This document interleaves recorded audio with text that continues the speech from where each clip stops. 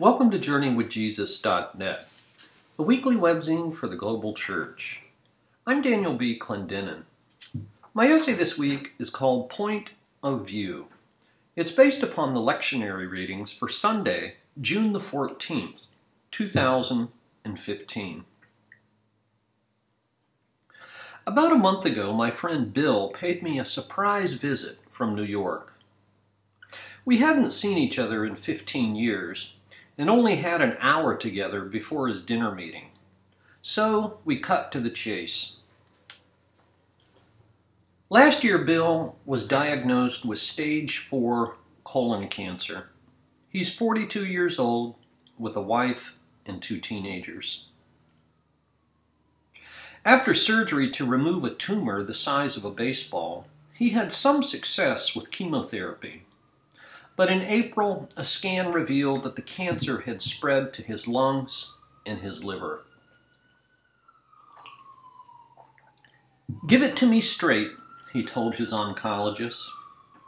She prescribed a new drug regimen, but explained that after that, she had no more tricks in her bag. After Bill left my house, I could barely speak. The prospect of death has given Bill a new perspective on life. His point of view on everything that matters has undergone a radical conversion. That's what end-of-life questions should do, says Atul Gawande in his new book, Being Mortal, Medicine and What Matters in the End. Acknowledging your mortality can be a tremendous gift. It reorders your desires. It narrows your focus. It gives you a new perspective that's rooted in reality instead of futile medical fantasies. Next week, I'll fly to Ohio for my aunt's 90th birthday. I'm reminded how old age, as well as terminal illness, can radically alter your point of view. There's a big difference between living long and living well, says the Yale surgeon Sherwin Nuland in his book, The Art of Aging. Aging well isn't just about eating granola and getting exercise. It's about the attitudes and perspectives that we cultivate, like contentment instead of entitlement, or determination instead of discouragement. The lectionary readings this week commend a new point of view. They challenge us to see and live life from God's perspective, because He works in ways that surprise us. The psalmist prayer is a little schizophrenic.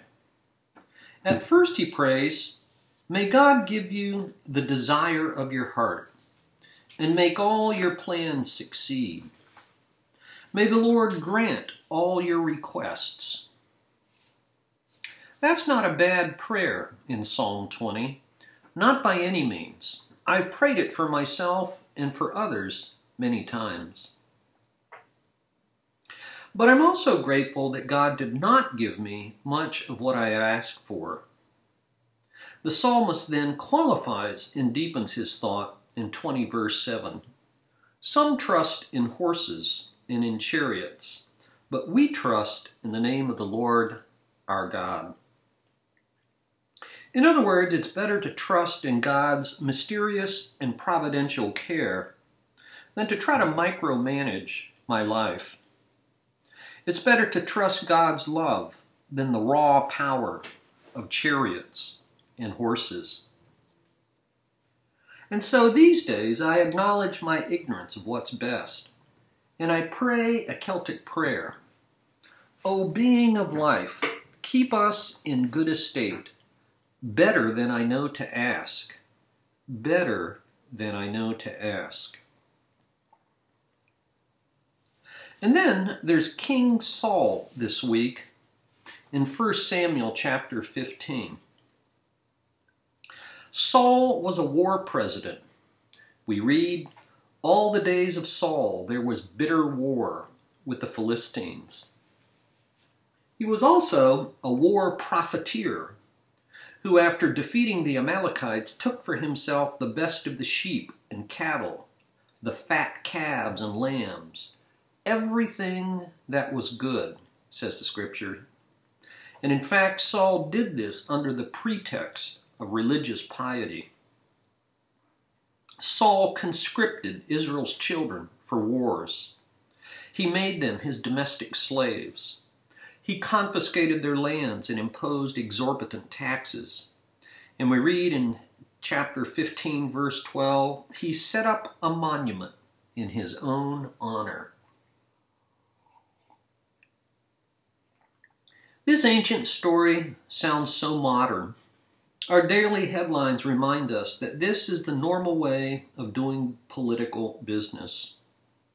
But that's not the same as saying that God is pleased with our political status quo, either then or now.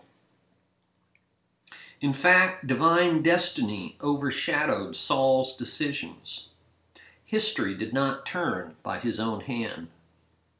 At God's command, Samuel deposed Saul and anointed a most unlikely successor. David was the last and the least of Jesse's 7 sons. The first 6 sons had all the marks of regal authority. But God told Samuel in 16 verse 7, "The Lord does not look at the things that man looks at. Man looks at the outward appearance, but the Lord looks at the heart." David looked like a ladies' man, handsome and ruddy. But God directed Samuel, "Rise and anoint him. He is the one." And so God looks at things differently than we do. He does the unexpected. Ezekiel had a strange vision in the alternate reading from Ezekiel 17. He had a vision of 2 eagles and a vine, and a word from the Lord that was even stranger. In the waning days of Israel's kingdom, hapless King Zedekiah broke his treaty with powerful Nebuchadnezzar of Babylon by turning to Egypt for help. "No," said Ezekiel, "spurning Babylon might look patriotic and brave, but to resist pagan Babylon was to resist the very hand of God." Ezekiel reads, "I, the Lord, bring down the tall tree and make the low tree grow tall. I dry up the green tree and make the dry tree flourish." In other words, things aren't always what they seem. And in the gospel this week, from Mark chapter 4, Jesus says that the kingdom of God grows in inexplicable ways. It's like a farmer who scatters seeds. And then, says Mark, whether he sleeps or gets up, the seed sprouts and grows, though he does not know how. Sunshine, dirt, and water. And then, says the text, all by itself, the seed of the kingdom grows. Even a tiny mustard seed produces giants. And finally, there's Paul's letters to the Corinthians, which reveal serious tensions between him and his readers. Some so-called super apostles at Corinth had backstabbed Paul. They joked that he was weighty in his letters, but lightweight in person and in speech. These charlatans weren't super apostles, said Paul. They were pseudo apostles. And the proof was in their point of view. Life in Christ, says Paul in 2 Corinthians 5, is by faith, not by sight. Contrary to the pseudo-apostles who, quote, take pride in what is seen, end quote, Paul commends, quote, what is in the heart. and he contrasts his perspective with what he calls their worldly point of view. His critics said Paul was out of his mind to live this way, but he was unapologetic. We read in 2 Corinthians 5, "If anyone is in Christ, he's a new creation. The old has gone, the new has come." In his new book, The Road to Character, David Brooks of the New York Times contrasts two perspectives, 2 points of view for living your life. On the one hand, there are resume virtues, and on the other hand, what he calls eulogy virtues. Resume virtues are what you present at a job interview, and it's what we're all conditioned to seek. But they lead to a shallow life, self-satisfied moral mediocrity, and unconscious boredom. Eulogy virtues, on the other hand, are what you hope for at your funeral. Eulogy virtues are those of inner depth of character, rather than outer accomplishments like wealth or power. Brooks says he's proposing a countercultural point of view. It's not unlike the readings this week. In fact, it's the authentic faith perspective that I heard from my friend Bill in my living room last month.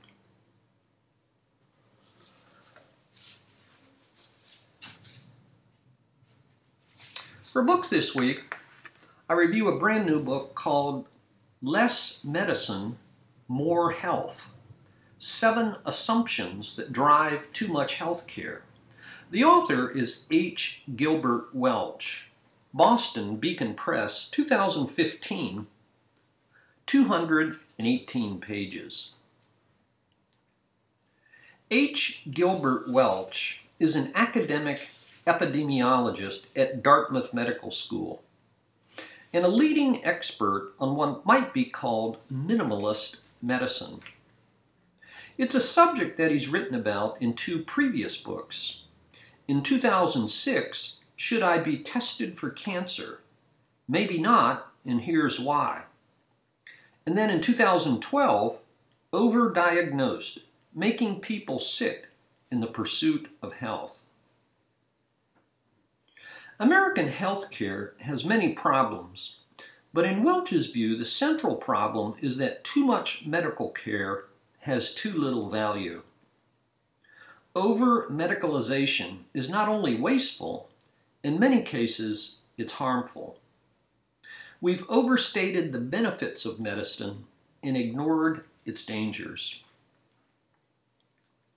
Welch doesn't blame his fellow doctors, the insurance companies, policymakers, or even the malpractice lawyers.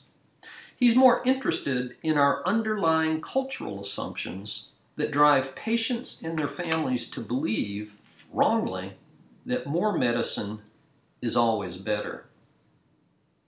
His book challenges 7 of these cultural assumptions and offers in their stead what he calls 7 disturbing truths. For example, not all risks are equal. Not all risks can be lowered, and trying to do so can sometimes even increase medical risks. Or again, there's a big difference between managing a problem and fixing a problem, between raw data versus useful information, newer versus better, or doing everything possible and trying nothing at all. Welch writes with wit, wisdom, and self-effacing candor. At heart, he's a statistician, so for him, the truth-telling of randomized trials is the gold standard. He acknowledges that his subject matter is deeply personal and contingent upon personal values. He draws upon his considerable clinical experiences to tell good stories. He also writes about his own medical choices, about tests, scans, and screenings, and why he made those choices. In the end, Welch proposes a radical alternative to conventional wisdom. we should not equate more medicine with better health. I enjoyed this book so much that I recommended it to my own primary care physician. Once again, H. Gilbert Welch. The title, Less Medicine, More Health.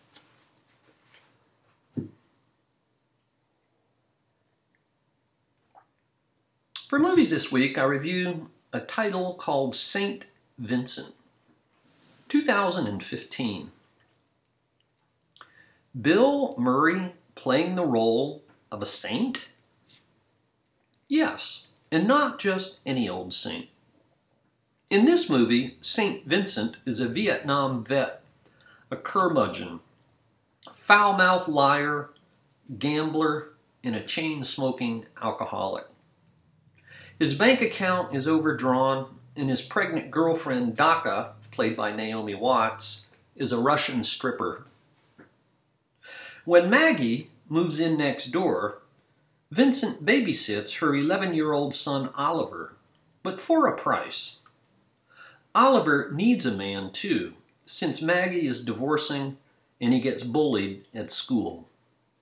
So, quite naturally, St. Vincent teaches Oliver to fight, takes him to the racetrack and the local bar, and introduces him to the ways of the world that he knows so well.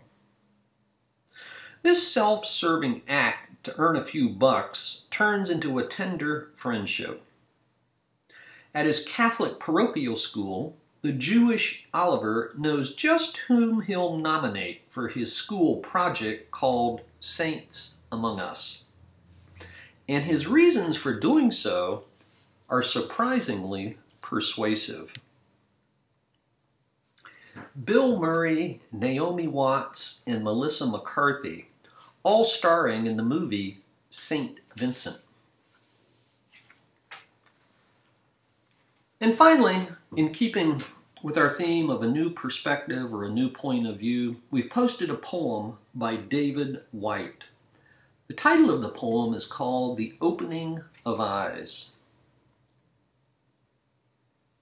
That day I saw beneath dark clouds the passing light over the water, and I heard the voice of the world speak out.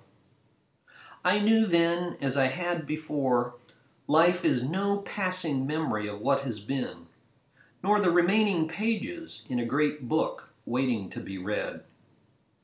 It is the opening of eyes long closed. It is the vision of far-off things seen for the silence they hold.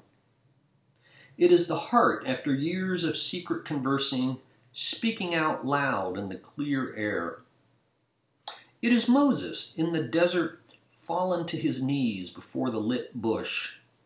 It is the man throwing away his shoes as if to enter heaven, and finding himself astonished, opened at last, fallen in love with solid ground. David Whyte, The Opening of Eyes. Thank you for joining us at JourneyWithJesus.net for Sunday, June the 14th, 2015. I'm Daniel B. Clendenin.